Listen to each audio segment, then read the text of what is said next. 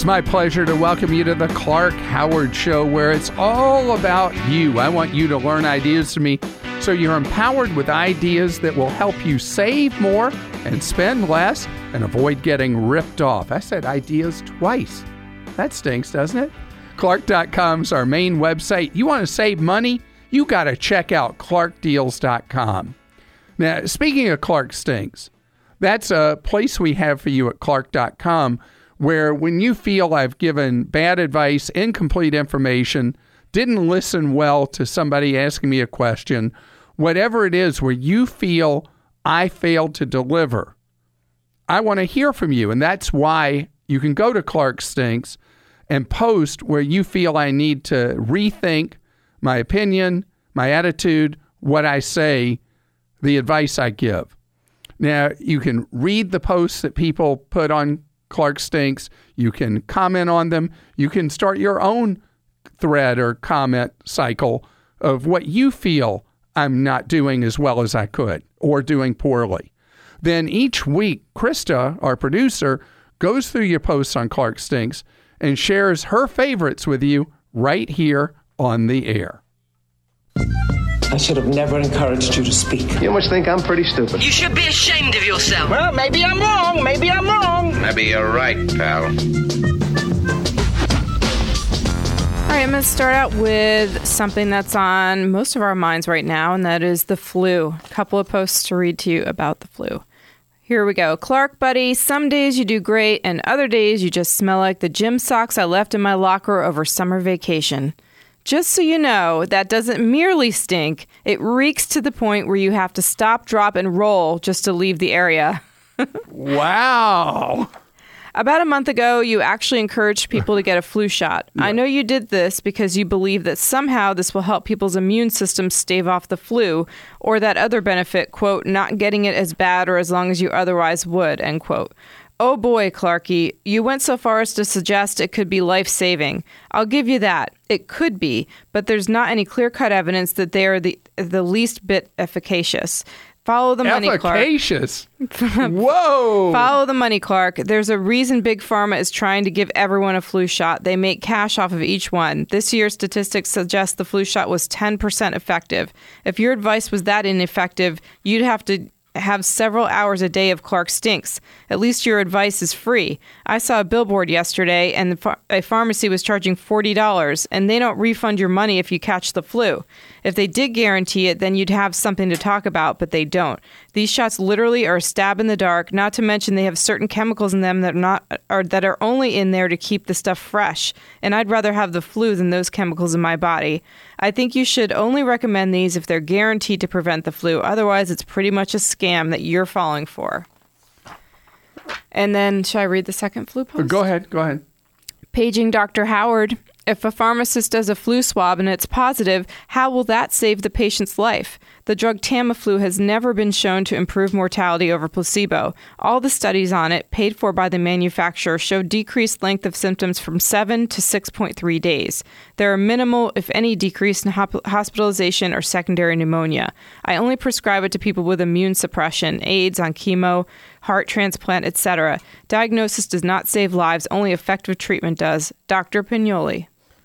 Thank you, doctor. And you're right, I am not a doctor.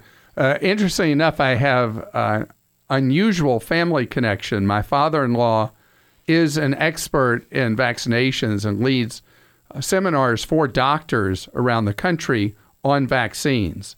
And he is strident about you having a flu shot. And my wife, who has had H1N1 and influenza B, both, is someone who is a fanatic about getting the flu shot. The good news on the flu shot is that researchers are much closer to a vaccine that will be a one-time vaccine that will be all-encompassing, like for so many other illnesses that used to be a threat to life or health that are available. I don't want to jump into the whole vaccination thing because there are people who are totally opposed to vaccinating their kids, totally opposed to the concept of vaccines. I'm on the other side of this, and feel that it is a reasonable, smart, and necessary thing to do. Dearest Clark, it has been a long time since I've heard one of your irrational rant and raves about red light cameras. I hope this gives you another opportunity. And they printed out this article about red light cameras in Chicago that I've shown to you.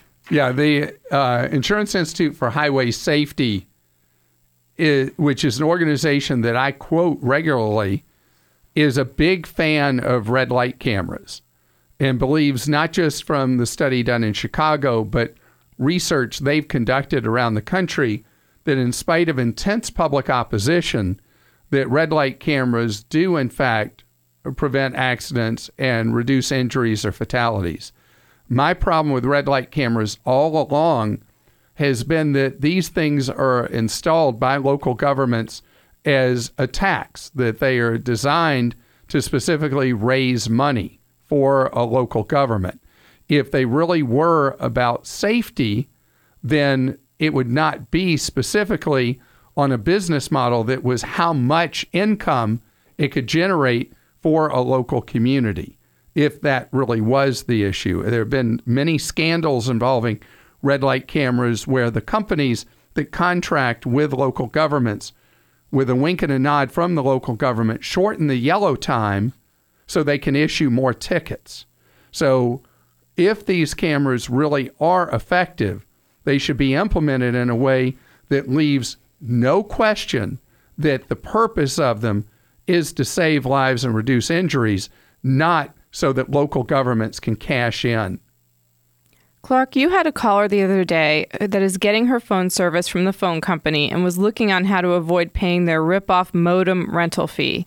You said you were not aware if you were able to buy your own gateway router. Really? Come on, Clark. Think eBay or Craigslist. Over a year ago, we negotiated the cost of our Verizon Fios internet service and bought a pre-owned gateway router on eBay. It cost roughly half of what the internet company was selling theirs for. Anyway, I love your show and all the valuable money-saving advice you and your team provide. Keep up the good work, Dustin. Dustin, thank you for that suggestion. And I was not aware that you could avoid the charge for the gateway devices from AT&T and Verizon. So you're teaching me something that hopefully will save your fellow listener a lot of money. Clark, and by the way, what you missed, if you missed that particular segment of the show, that call, is that if you have cable service for your internet, never, ever, not ever lease a modem from the cable company. Buy your own. You can buy them most anywhere. You'll pay very little money to buy one. You'll make up the cost of the purchase in usually around 5 to 7 months. Then after that, you're saving money each and every month. Clark, I cannot stand the word stinks, so I won't use it, and it is so melodramatic. So I will just point out that you were in error when you recently told a caller to park his money, which he would need access to in the coming months, in a simple savings account, because he could withdraw without limits. No, Clark, there is a federal law that limits transfers or withdrawals from savings accounts to 6 per month. Beyond that, your bank will first charge you a fee, and if you continue to break that rule, they will close the savings account and convert it into a checking account. And Ally Bank does charge a fee if this happens. I know because I had been using one of my accounts as a sweep account. No, you can't do that. Just keeping you informed, Clark. I appreciate that. So I never get into sweep rules because there are very few people that would ever apply to. But the thing is, with the savings accounts, it is very unusual that someone would make more than a couple of transactions a year. What I'm trying to get you to think about is that if you have money deposited, you're fortunate enough to have a decent reserve fund, and you have money deposited in a bank checking account or a traditional bank savings account, they're ripping you off. They're paying you virtually zero interest. So if you link that to an online savings account, you'll earn interest right now. The top of the market's about 1.65%, which isn't a lot of money, but it sure is a lot better than zero. And so using it where you're constantly transferring back and forth will not work. In a case like that, you want to do your checking with one of the discount stockbrokers, where you could move the money as much as you wanted to and from an interest-bearing account and not have any fees like you described, like the one you got hit with by Ally. Clark does not stink, but maybe he has not thought of this. The last time I shopped for a mortgage, I refused to give them my social security number, and I told them what my credit score was. I also said I knew that the information they gave me could change if the credit score was not accurate. I was able to get several quotes and did not have to do it within a 1-month time period. No hard hits on my credit score. That's a brilliant suggestion, and I never have heard that suggestion. Generally, the thing with somebody applying for a mortgage is that we tend to do that, lock that in a very short period of time, and you only are treated as if you had one hard inquiry, even if you make dozens of inquiries with mortgage lenders all in a short period of time, because the thinking of the credit scoring models is that no one's applying for or buying 8 or 10 homes at once. So that's why it's only treated as one inquiry on your credit report, which would lower your score by a meaningful amount of points, somewhere probably around 15 or so points. But your idea of saying, this is my score, let's shop, that's a really good idea. 10 pence food program. Dear Clark, although this sounds like a good idea to implement in the states, there's a liability issue in most states. It is not illegal to sell expired food, even though most people will not purchase it. The issue is that if the person who bought the expired food would happen to get sick, that store that sold the expired product would be liable for any illness that may have been incurred from consuming it. Jim from Wisconsin. Jim, thank you. And if there is a liability risk, that's up to the laws to change, because if stores are able to keep from throwing out food that would be perfectly safe to consume, we need to do that with the number of people who are struggling every month to put a decent meal on the table. I appreciate all your posts. Please go to Clark.com, code ClarkStinks, and let me know how I can serve you better. Mimi is with us on the Clark Howard Show. Hello, Mimi. Hi, Clark. Nice to speak with you. Well, great to have you here. How can I serve you today, Mimi? Well, I'm going to be going out of town next month, and I'm going to need a rent-a-car for 5 days. And I'm noticing that there are, like, a lot of prices. So I wondered, is it okay to go with the least expensive company that I haven't heard of, or should I stay with a familiar rental agency? Well, okay, so you know I'm the cheapest person alive. And that's what I want to do. And I always talk about how I'll accept lower quality for a lower price. Uh-huh. And although I say that, I will tell you I will not do that with what I refer to as a third-tier car rental agency. Oh. Because if you read reviews on some of those no names that you're looking at those low prices on, you'll say, oh my goodness, I am so glad I didn't rent a car from those people. Oh, wow. So I don't know an exception to that either. Okay. So you got the big names. Let's see. The bigs are, the biggest of all is Enterprise, National, Hertz, Avis. Did I mention Alamo?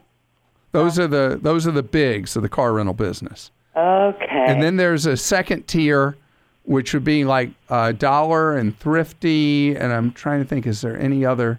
Is there a Sixt? Oh, Sixt is Sixt is a company I don't have a lot of experience with. Mm-hmm. They are a very minor player in the United States.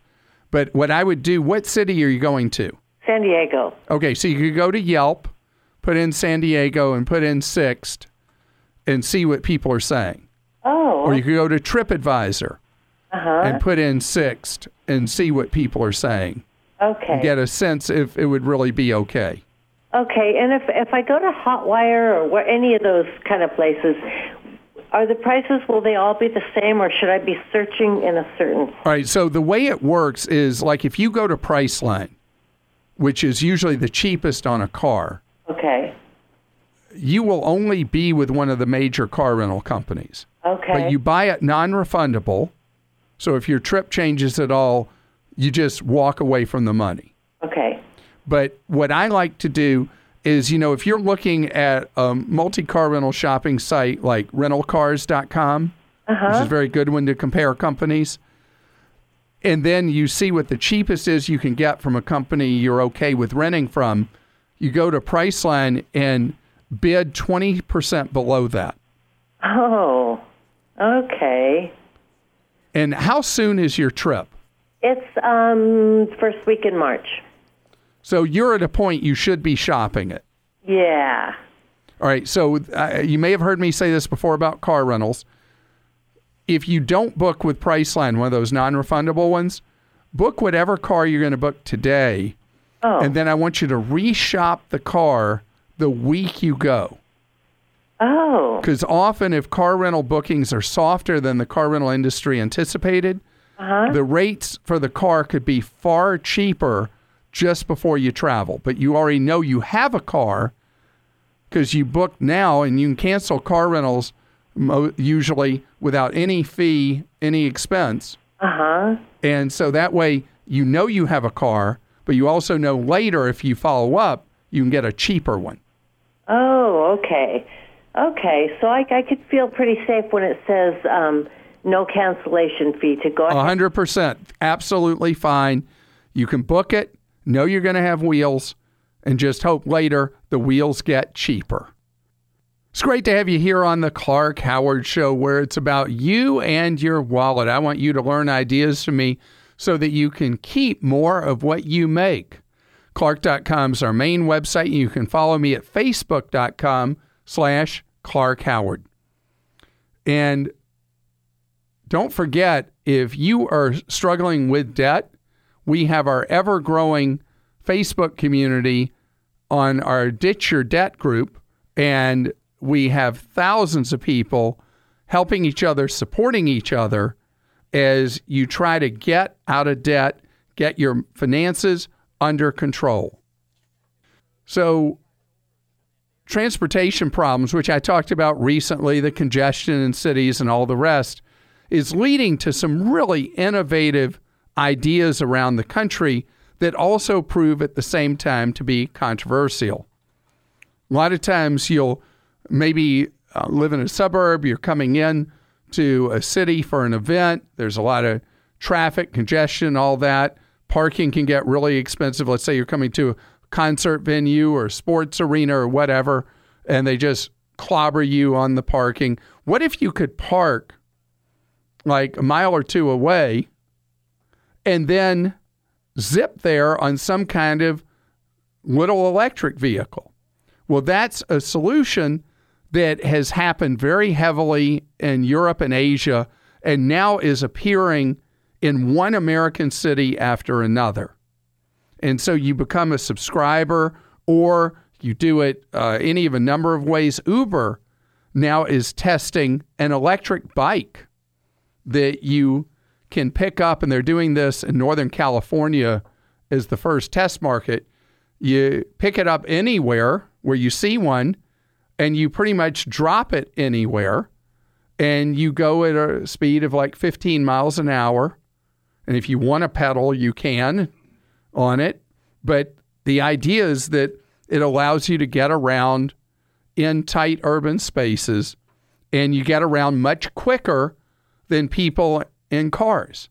And what's happened in a huge number of metro areas in the country are bike paths in the core city or areas in the outer ring of a core city, and you're able to get around in such a way. But there are people who don't like this at all, like biking purists.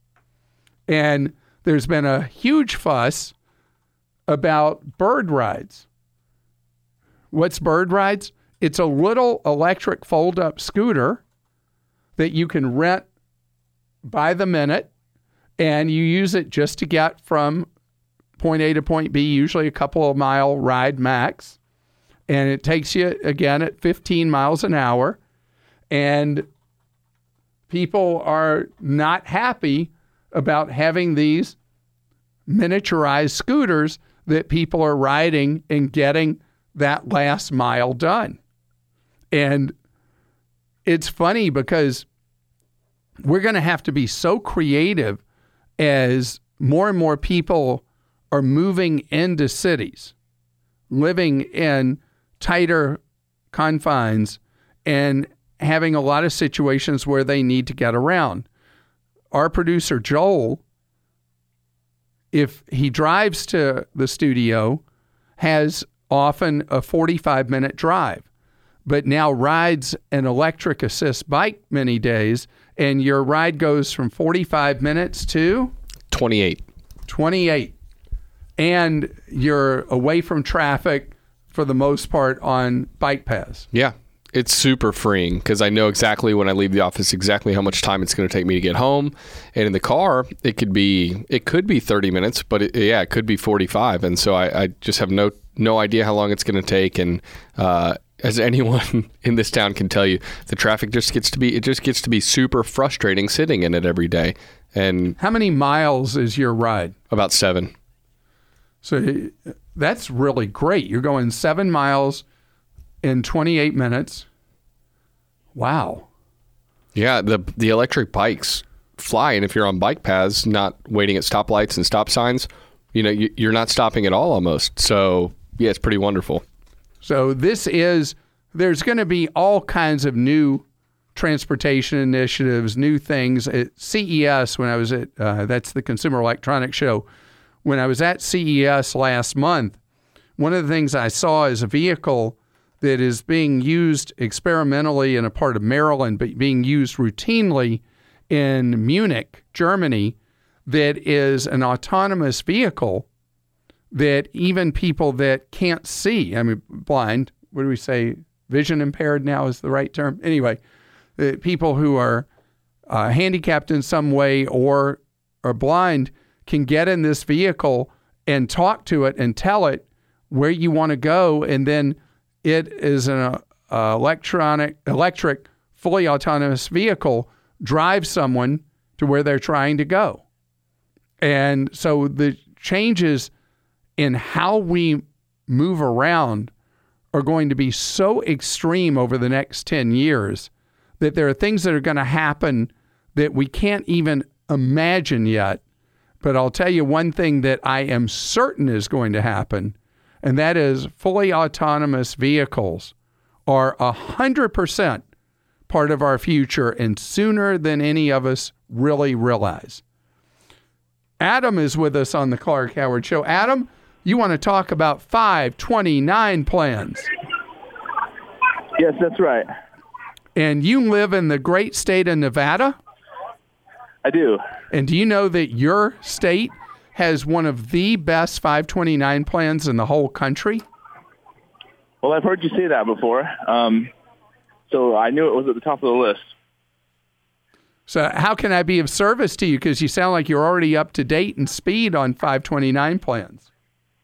Yeah, so I've got 3 kids, and I've got them in private school right now, and I just wanted to know, with the new tax laws, how that all worked with pulling money out of that plan, or I haven't even started a plan, but just wanted to know the mechanics of that, how it all works, and if I should put money in there and then pay their tuition short term, or if it's even worth it to put money in short term and pull it back out so quickly, year by year. No, it's only for a longer term play. And I addressed this just recently on the show, but I want to make sure that your fellow listeners are aware of this. It was a change in tax law that allows 529 money that before could only be used for an eligible college expense, that up to $10,000 of it each school year can be used towards a kid's private school tuition.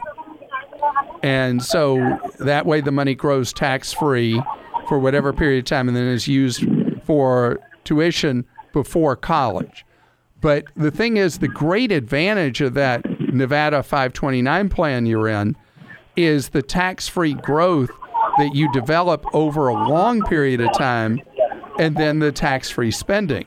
When you use the money for elementary, middle, or high school private school, you're generally not getting enough years under your belt to make the tax-free growth and spending truly worth it. Okay. So you wouldn't want to use money that later on you'd say, oh, I don't have enough money to pay for the kids' college because I used it paying for private school before college. You wouldn't want to do it. On the other hand, Adam, if you are somebody really throwing money into that 529 plan and you know you're going to be on schedule to have enough money for your kids' college, and then you want to use, put additional money in and use it towards private school tuition, that's fine. But I would say get somewhere like 3 or more years of tax-free growth in that money before you'd use it for private school tuition. There's no advantage to putting the money in and then the next month putting it towards the tuition. Okay. How much, I'm just curious, how much is your kid's private school tuition? Each child's about $6,000 a year. My goodness, you have the greatest bargain private school tuition ever. Well, in the state of Nevada, we passed that energy savings account as well, but the Democrats up there at the state legislature didn't give us a funding mechanism for it. So we were set up to get each student about $5,300 a year for private school funding, but they put the kibosh on it this year on funding it. So, but I can't believe your private school tuition is that cheap.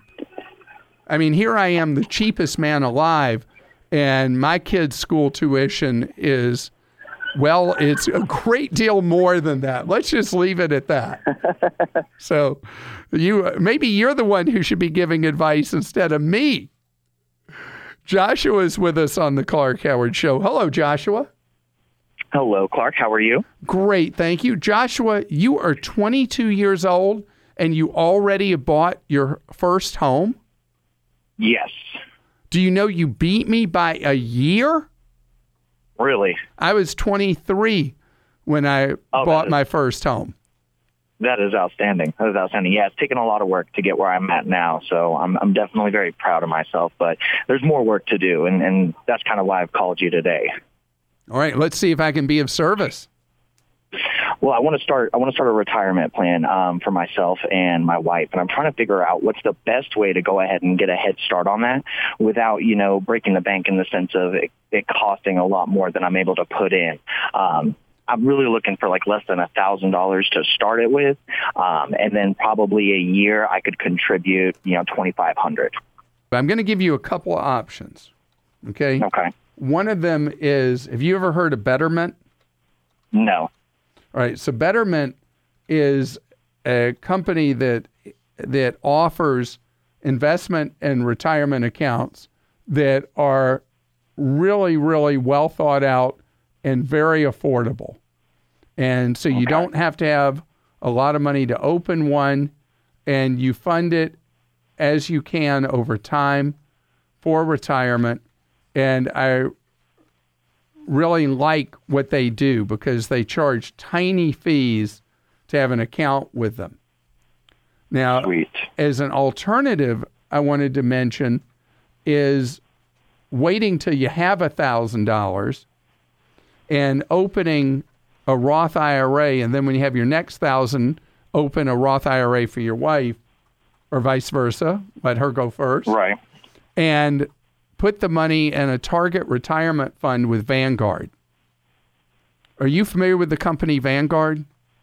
I've heard you mention them before because I'm an avid listener, but that's why I definitely wanted to get a little more information. So with Vanguard, you pay virtually no fees at all to have a retirement account with them for the management of the money. It's almost free.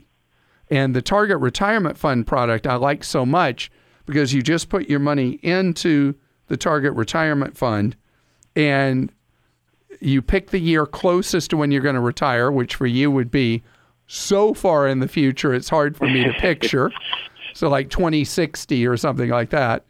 And they just manage it all through the decades for you. And then once you've got the $1,000 in, you add to it as you wish in amounts that would cap out at $5,500 each year. Good problem to have. getting to the point where you can put $5,500 in each year for each of you. Yeah, exactly. That would definitely be a pretty good problem to have. So I would look at both. I would look at Betterment and look at Vanguard and see what feels the best to you. Sweet. I appreciate that, Clark. And congratulations again for being in a position where you've already purchased a home. That's just extraordinary to have done that at 22. Well, I appreciate that. It's taken a lot to get here. Well, the fact that you've done it is why you should be so very, very proud, Joshua. This episode is brought to you by Progressive Insurance. Hey, listeners, whether you love true crime or comedies, celebrity interviews, news, or even motivational speakers, you call the shots on what's in your podcast queue, right? And guess what? Now you can call the shots on your auto insurance, too. Enter the Name Your Price tool from Progressive. The Name Your Price tool puts you in charge of your auto insurance by working just the way it sounds. You tell Progressive how much you want to pay for car insurance. Then they'll show you a variety of coverages that fit within your budget, giving you options. Now, that's something you'll want to press play on. It's easy to start a quote, and you'll be able to choose the best option for you fast. It's just one of the many ways you can save with Progressive Insurance. Quote today at Progressive.com to try the Name Your Price tool for yourself and join over 28 million drivers who trust Progressive. Progressive Casualty Insurance Company and Affiliates. Price and coverage match limited by state law. Will is with us on the Clark Howard Show. Hi, how you doing? I'm doing fine. How are you? Great, thank you. How can I be of service to you with you today, or to you, or whatever we want to say? Well, I have been getting some phone calls for the last couple of weeks from people I don't know, and they insist that I call them because my number appeared on their caller ID. Oh, you are not the first person I've heard from with this problem. Well, they're insisting, and I don't know who they are, and I've never made the call. Right. And they're not lying to you. Let me tell you what's going on. Oh. There are liars calling them, having the caller ID list you as the caller. What do I do? Because this is a lot of numbers. Right. So this is a terrible problem because this is just amazing. Any scammer today at almost no cost can fool the caller ID of anybody. Oh, and lovely. So it'll show, it could show my name and number, which has been a problem that has been reported to us, is that somebody's making calls that appear on people's caller ID as coming from me. And this is such a hassle for you. So I'm going to give you a suggestion that is going to be crazy, but it's the only idea I've come up with to deal with this. Okay. And that is that if you get a call from someone who's not a friend or family member that you recognize right away, you don't answer the call. Let it go to your voicemail, and you record a message for your voicemail explaining that you've been hearing a number of reports from people that a criminal is using a technique where they're popping up your name and number on caller ID, and that you are very sorry that they're being inconvenienced, but you are too. Oh, okay. Because there's nothing you can do to stop this other than change your number, and who wants to do that? Right. We can't complain to our carrier or the Everybody's FCC. aware of it. Okay. And so far, nobody has come up with a technological solution to what was considered to be a great solution at one time. Caller ID was considered to be such a great value. So you could choose when to answer and when not to. And now criminals are completely messing that up and making it instead a product of deception instead of a product of information. Well, okay. So, that explains that. How many people have called you so far? It's been over the last 2 weeks. It's been at least 5, 10. Okay, I'd say that's enough that you should consider recording that message and only answer a call when it's somebody you know you want to talk to, and let your voicemail do the talking till it settles down or goes away. You're listening to The Clark Howard Show. I appreciate you tuning into The Clark Howard Show. And if you'd like more fun stuff to listen to by podcast, well, we have our Empowerment Zone. This is where you get to hear the stories of people that have done amazing things, either in overcoming hardship in their lives or things they've done to accomplish. Go to clark.com/empowerment zone.